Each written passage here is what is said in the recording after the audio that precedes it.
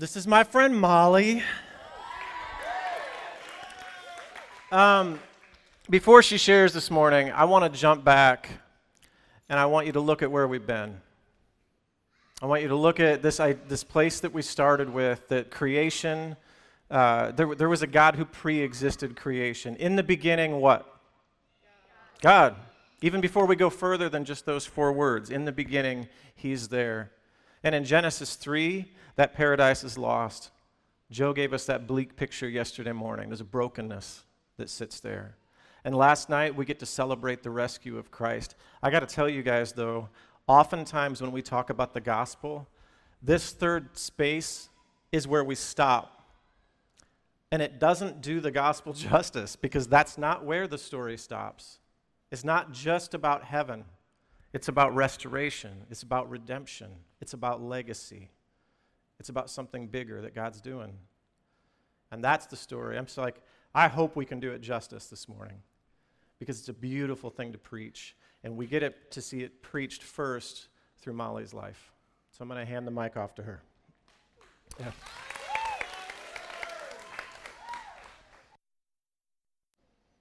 Probably one of the questions that you've been asking this weekend, especially last night, as we launched into, the beginning, you guys, the beginning is beautiful. A garden, paradise, perfection. The fall is rough. People say the gospel's bad news before it's good news. Jesus came to preach the good news, right? But the gospel's bad news first, because you have to understand how fallen we are to understand the rescue. But, like I said, if you've been paying attention, there's probably a question that's flowed out, and that is, why is it still so hard? Why is it still so hard? Have you heard that in every story? About how God is beginning to reveal and heal this brokenness, but it seems like it's a daily process. I have healed from some things, I am healing in some things, and I am yet to heal in some things in my life daily. It's not an event. I would love it if you could just graduate. If it's like we could just bless your weekend and be like, no more pain, y'all. The rest of your life, because you attended fall retreat, that was it, $35, all the pain for the rest of your life, gone. That'd be a pretty sweet deal. And we could charge more than $35. But it doesn't work that way. Why? Because you live in this part of the story where you are rescued, but not yet restored. What does it mean to live in the land of rescue, but not yet fully restored? You know. Feel it. You feel it in your bones. It shocks me sometimes, the philosophical worldview that we live in right now is secular humanism, okay? And if you're not a philosophy person, that's totally fine. Just hear me in this. There is a worldview being preached everywhere right now. It comes through in the news articles that you read and the TikToks that you watch. It's all over the place, all right? And it is this idea that humans are pretty great. And if we were left to our own devices, we could create heaven here on earth without God. As a matter of fact, religion conflicts with that. If we could get rid of religion, that would be a part of it. Religion is creating conflict. If using technology, we could unite everybody. If people could just better communicate, then we could create heaven on earth. So, and this experiment is not just I'm not just talking about during your lifetime. This has been what we have been immersed in for the last 30 years as a culture.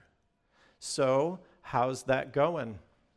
We're more connected now than we have ever been. We're a global economy. We have global communication. You can put your thoughts right now, you can live tweet this moment if you want to, all right? How's it going? You know the answer to that because you feel it in your gut. This world's broken. And not just out there, in here. I don't have to put those thoughts in your brain. These are just a couple articles that have hit my my Google feed in the past week or two. I saved them because I knew that it was going to come to this. I forgot I had this slide in there. Let me jump back to where I should have started. In the beginning, there's this old phrase I ran across while prepping for this. The beginning is pregnant with the end. It contains it. The other way of saying this is that the end is contained in the beginning. We have whispers of the end in the beginning. In every story that you've seen, that's true. And what I wanted to get to with this idea of if we have whispers of the end from the beginning, then why does it feel like we're still stuck in the brokenness? This is where these news articles come in. Gen Z, says the New York Post, is made of zombies. Less educated, more depressed, without values. You're like, man, I thought this was restoration morning and not, and not fall. Oh, it gets better. Research reveals that Generation Z is, quote, hollowed out, end quote. A generation living solitary lives, hyper-connected to technology, but unattached from family, church, or community. The author cites statistics showing teen depression rose 63% from 2007 to 2017, while teen suicide grew 56%. Suicide is now the second leading cause of death for the young. And those statistics were from before the pandemic, by the way, which I am guessing did not trend these numbers better. Here's the second one. ABC News. Young people are experiencing widespread psychological distress over the government handling of looming climate crisis. That's hard to say, researchers say. This is 10,000 people studied from 10 different countries, so it's not just United States. And in that study, they said that 45% of those said that their feelings just about climate change negatively affect their daily life and functioning. 75% of those surveyed said they feel the future is frightening. 75% of your generation, when they were asked, what does the future hold? 75%, the answer is, I'm frightened by it. That's the tone. And if you've been awake, these numbers shouldn't surprise you. If you've been awake, you probably are like, yeah, I get it. Even if I don't know, I would say my future is frightening. I feel that. Every news article that comes across that's like, things are doomed. Like, that's just the news. You scroll through it, it's like, cute puppy, weird internet video, your future is doomed. That's the stuff that you scroll through every day for fun. All those stories stacked next to each other and against each other. Why? Why does it feel that way? Because we're broken. We're broken from the inside out. Why does creation seem that way? Because creation is broken from the inside out. You guys have said it before, I'll say it again. One of the reasons I'm a Christian is because this narrative makes sense to the world I look out and see around me. It's unique. The teaching of Christianity is unique, that God so loved the world that he gave of himself, that God is humble, that he didn't just create humans because he wanted to mess with us, but he actually wanted as an artist to pour himself out into us, to create a bride. He knew when he created us that the fall would happen. He knew when the fall happened that the rescue would need to happen. There's no other way to look at it. For a God who stands outside time, when he created us, he knew Jesus would have to go to the cross. And it was all the same to him, all the same moment. It has yet to play out for us, but not for him. But even the rescue isn't the end of the story. And again, if you squint your eyes a little bit, you can see it. Because the beginning is pregnant with the end. The end is contained in the beginning. We've already seen it a little bit. There's this super weird moment, long time ago, Joe and I had in St. Louis. I was officiating a wedding. It's probably 25 years ago. It was one of the first weddings I had ever officiated. And the couple was super gracious. They agreed to, they gave us a hotel room in like downtown St. Louis somewhere. It was north of downtown. Anyway, we did the rehearsal Friday night. Saturday morning, oftentimes there's time to kill. Like, the family's all doing pictures and that kind of stuff. So Joe and I mean, we've got to get out of our hotel in the morning. We have like 2 or 3 hours to do nothing. And we're like, let's just walk around the city and we'll find a place for lunch. I mean, it's supposed to be, kind of a chill. But we had to get dressed up before we left the hotel. So I'm in like wedding suit. Not just a suit, but like a black formal suit. Okay, and she's in a really beautiful dress, and we're just strolling with nothing else to do the streets of St. Louis, and we're wandering around and just looking for food. Weirdly, though, the place that we were at, there were no restaurants, and so we were just enjoying ourselves. And then it's like, man, you'd think we'd find a restaurant, and we keep walking for a while, and it'd be like, we haven't seen a restaurant, and then we're looking at our watches and being like, we might run out of time to eat. Like, we can't find any place to eat. And then there's this big mall, like 4 or 5 stories, and it says food court open. And we're like, well, that's not exactly what we were going for, but we're kind of running short on time, so let's do that. So we walk through the front doors of this mall. This should have clued us in that this was going to get weird, okay? Immediately to our left, there's a grocery store in the mall. was like, what? This is weird. And all of the traffic that was coming into the mall was going straight into the grocery store and out. There was no other traffic. And we looked, and there's a little sign about 20 feet away that says, food court still open, top floor. And it was like, still open? What does that mean? And I was like, this is good. This is about to be an adventure, okay? And there's nobody else walking that direction. So we dressed fantastically, formally into this, we're looking for the food court in the mall, walk into this place, and it's I think 4 stories of closed stores. This entire mall is shut down. There is nothing there except one running escalator going all the way up to the top floor, where apparently there is a food court that is still open. Tons of homeless people in the mall, and we are dressed to the nines, like, this is our party, okay? And so we look at each other, and it's like, oh, we have to do this now. So we waltz over to the escalator, and again, this mall is dirty, it's dusty, hasn't been cleaned, there are no shops there, there's no people there. And we ride this escalator all the way up, and we get to the top, as if we're arriving at a formal party, and there's like 4 employees and nobody else, just sitting there at a Sbarro pizza. That's the only thing that was at the top of this escalator, which is the worst pizza ever, okay? Offense? I love Sbarro. Zach loves Sbarro, and he's the only one. Okay, so we get up to the top. Maybe it's just because it's in a mall food court. It doesn't help, okay? Nothing tastes better in a mall food court, except maybe Cinnabon.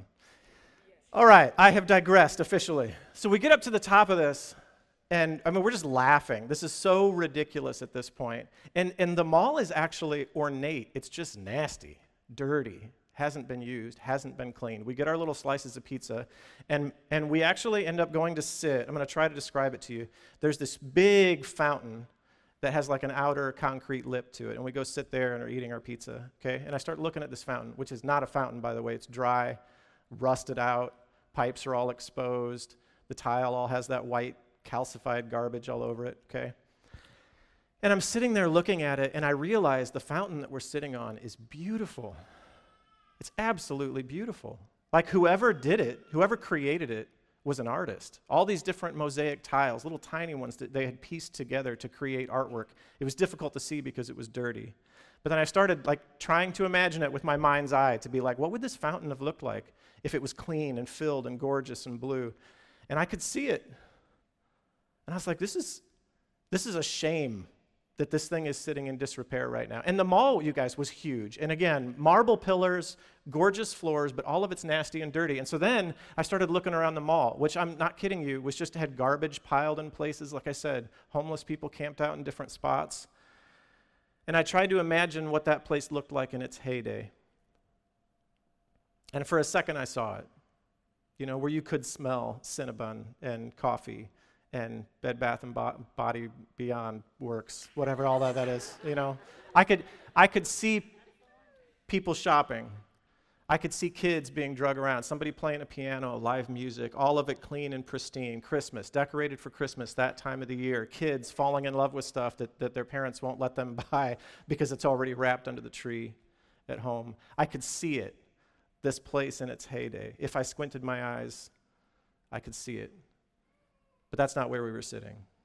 We were sitting in this dumpy, nasty, dirty mall. And you guys, I feel like in the land that we live in, the land of rescued but not yet restored, if you squint your eyes, you can see it because you have felt it from the beginning. The garden isn't just a part of your story, it's in you, just as the fall is. And while you've been rescued from it, you haven't been fully restored to your true self yet, but that time is coming. We started 38 hours ago in Genesis 1:1. I'm going to take us to Revelation 21:2. Get a picture of this. And I saw the holy city, John says, the new Jerusalem, coming down from God out of heaven like a bride beautifully dressed for her husband. I heard a loud shout from the throne saying, "Look, behold." That's the word. Pay attention. God's home is now among his people. He will live with them, and they will be his people. God himself will be with them. He will wipe every tear from their eyes, and there will be no more death or sorrow or crying or pain. All of these things are gone forever. And the one sitting on the throne said, "Look, behold, I am making everything new." And then he said to me, write this down, for what I tell you is trustworthy and true. And he also said, it is finished. This is the end of our story. It's finished. I am the Alpha and the Omega. I am the beginning, and I am the end. God says to us, this is where our story is headed. Let me give you 3 just beautiful reminders from this. I told you Friday night, God is an artist. He's good at restoring. One of my favorite things of all time that the internet has ever produced, you guys, came like 4 or 5 years ago. I'm sure that you've seen it. Like 90% of you have seen this. Let me just remind you of this morning because it's so good. In Spain, in a cathedral, there was a painting of Jesus that looked like this. Do you remember it? Have you seen this? Oh, please. If you have not, you are in for such a treasure today. This is one of my favorites. This is an 18th century painting that existed in this cathedral, and it was obviously in need of some restoration.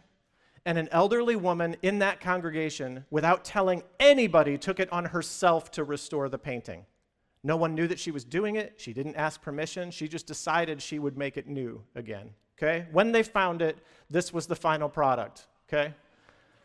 Can you lower the lights for just a second? Because I want people to get the full glory of this picture, okay?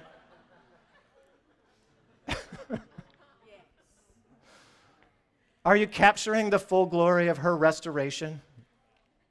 To make something beautiful uglier? All right, you can take the lights back up. You guys, God's not that kind of artist.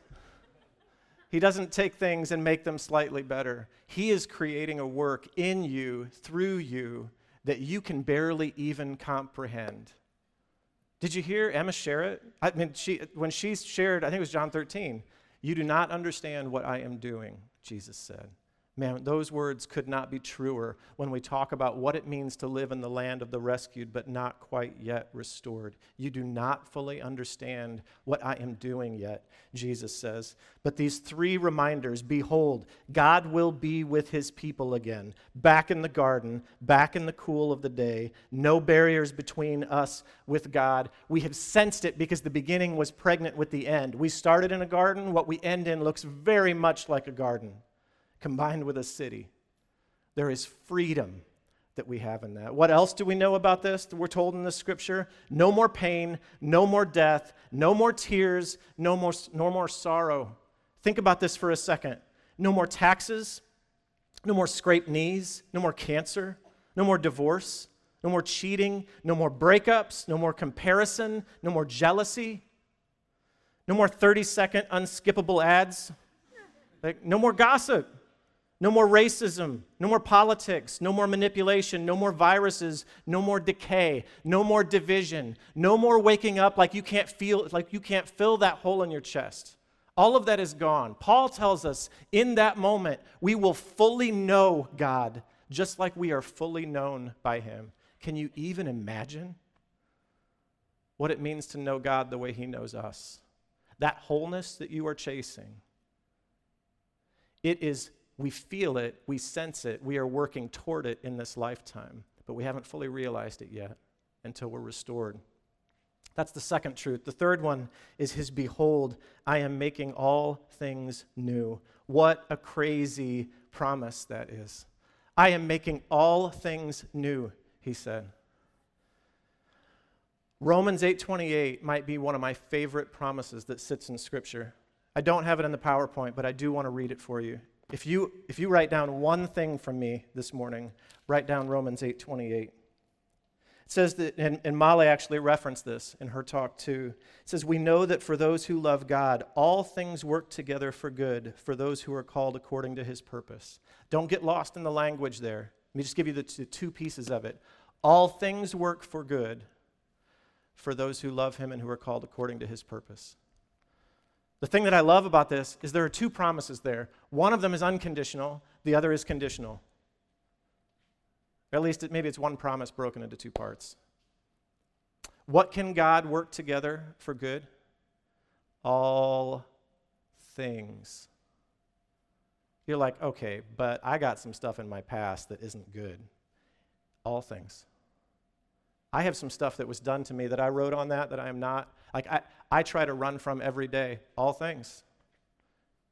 I have run away from God in certain periods of my life and done stuff that I'm not proud of, all things. He can take it and bend it for good. He can use it as a part of his masterpiece. That's the kind of painter he is, you guys. It's a part of the grander artwork that he is painting. What can he take and use for good? All things. You're sitting here and you're like, yes, but. No, but. There's no condition there. All things he can take and work together for good. Period. End of story. That's what he does. So what's the catch? Well, it's not a catch, but there is a condition. This is for those who love him and who are called according to his purpose. See, part of the rescue, part of this part of the story is when we give our lives over to Christ and we say, I'm not the painter anymore, you're the painter, then he's like, then stand back and watch this. That's when we find hope. That's when we find trust. That's when Molly can cry out, even in the midst of her pain, I don't know exactly what he's painting, but I trust the painter. I trust the artist to do a better job with the brush than me, because I know what the painting's going to look like if I yank the brush away from him and just do it myself. But there's pain in handing over the paintbrush to a better artist. And that's what Romans 8:28 is all about. You hand that brush to him, and you're like, God, take it all. The stuff I thought was great about me and the stuff that I think is awful about me, take it all and use it for your larger story to create a painting that I just can't fully see, understand, or am even equipped. The beautiful thing is, too, it's not just about you. It's not just the story that he's writing in you. There are stories all around you, too. Don't those matter? The redemption and the restoration. So what if the idea of you painting your story, you're painting over other people's lines because you selfishly want to be at the center of it? God doesn't work that way either. He doesn't just see your story, he sees ours. He doesn't want to just work your story for good. He wants to blend it into other people's paintings to create something larger than you could have created on your own. You just got the little postage stamp picture. There's a larger picture that we don't always get to see until restoration, until heaven. Until we fully know God, even as we are fully known by him. That's what the Romans 8:28 promise is. God says, behold, I'm making all things new. I'm taking all of the things of your life here and redeeming them, buying them back, making them matter, which means there is meaning in your pain, and there is meaning in your obstacle, and there is hope even in the midst of it. Man, I hope you hear that message this morning. There's hope even in the midst of it. Why? Why would he do this? I already said it Friday night. Because he's an artist. And an artist wants a canvas. Why did he do it? Because he's a lover. And a lover wants to love and have an object for his love. In the beginning, God, he was the subject of the sentence and we were the object. And it hasn't changed in the entire story. He is still the subject and we are still the object. Whew. Do we have a painting to hang? Let's hang a painting.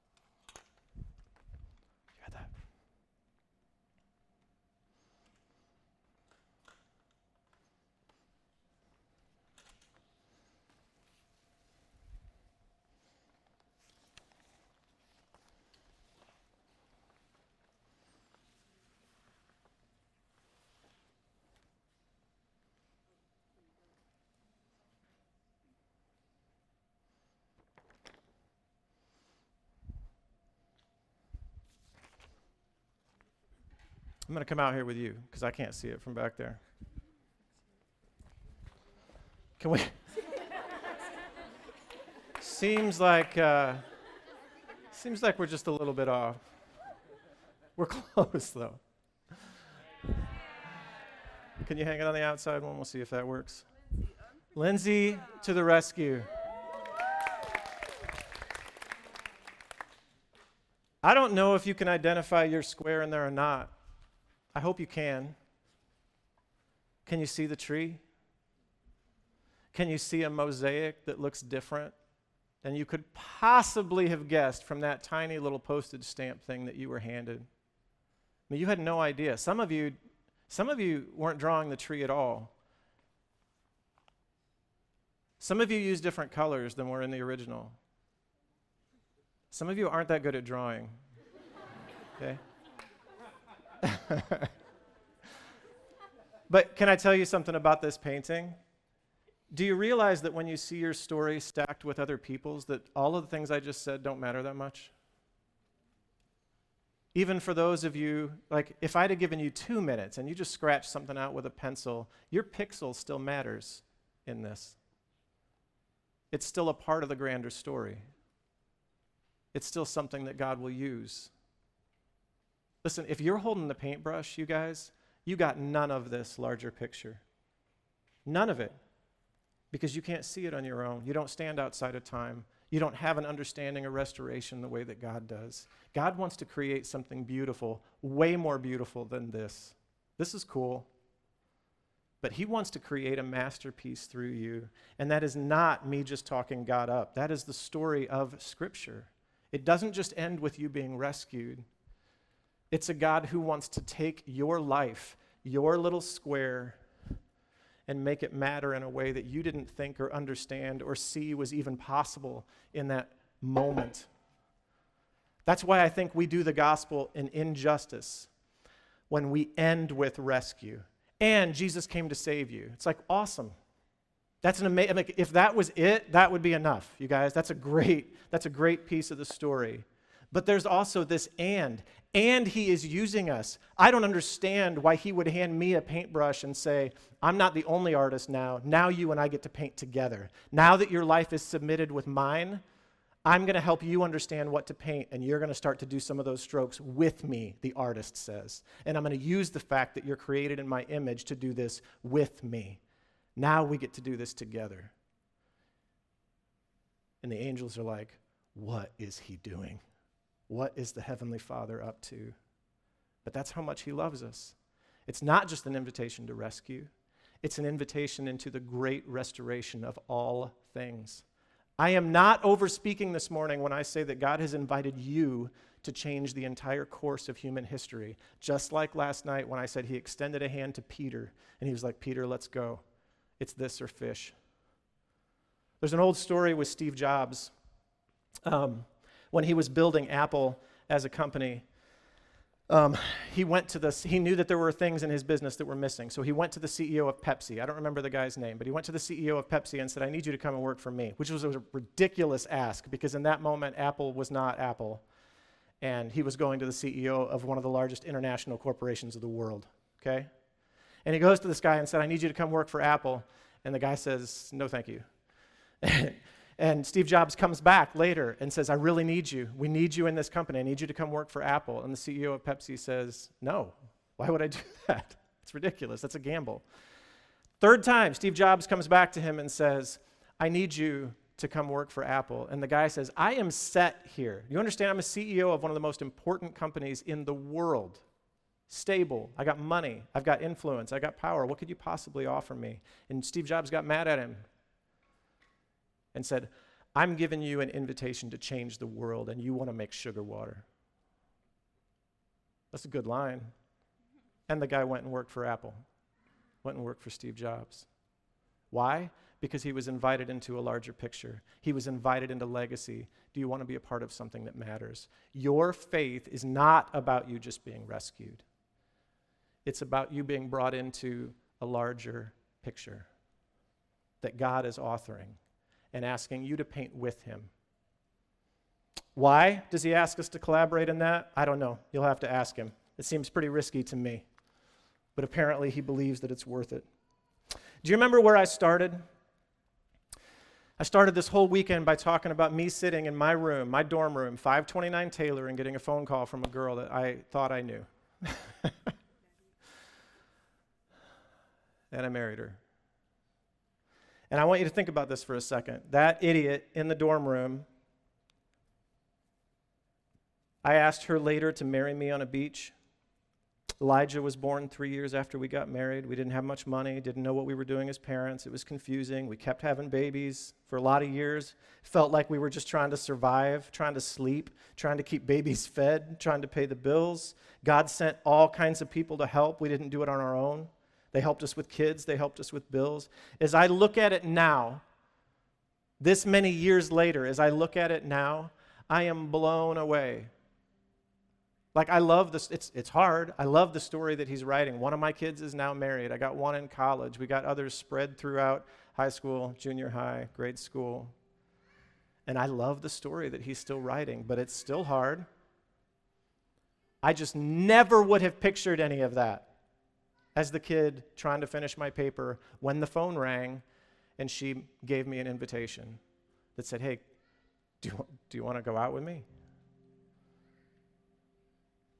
You guys, the end of the story is the end of that invitation, of God inviting you and being like, you can't picture it right now.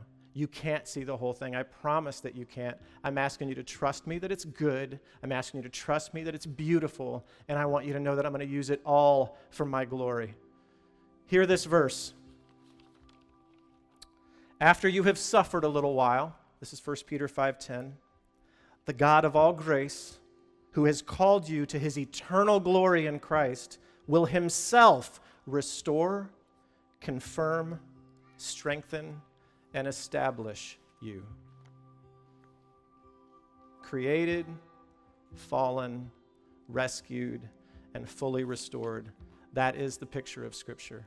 That is the story from beginning to end. That is Genesis all the way to Revelation. Under your seat, you have one of these. I want you to grab it right now.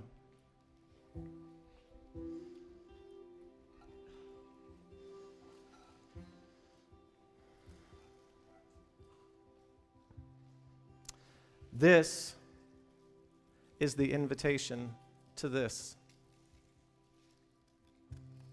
And I'm not going to necessarily have you take it immediately. You're welcome to. But as we have our last 3 or 4 songs here to close, as we celebrate Jesus' rescue, his body and his blood broken for us, if you're a follower of Jesus, you're welcome to take this with us this morning. I'm going to give you the option to take it when you want in worship. This is the extended hand. This is Jesus saying, come join the party. This is him saying, I'm going to help you. I'm going to hand you the paintbrush, and you're going to paint with me, and it's going to change eternity, and we're going to do it together. This is what we take back to campus, my friends. Not just news that we're rescued, but news that God is doing something greater. Now, here's the tricky part of what's about to happen. We've just covered up our lyrics. There's no way around it. There's no other way to do it. So if you need to move off to the side where you can see him, if you don't need the lyrics, cool, just stay where you're at. If you don't want to sing, you just want to sit in your seat and meet with Jesus in this moment, that's awesome too. I'm just giving you permission for this moment to be messy, for you to spread out, to move to where you need to move. And worship the God of the paintbrush who gives you this invitation this morning. Let's worship. You can stand.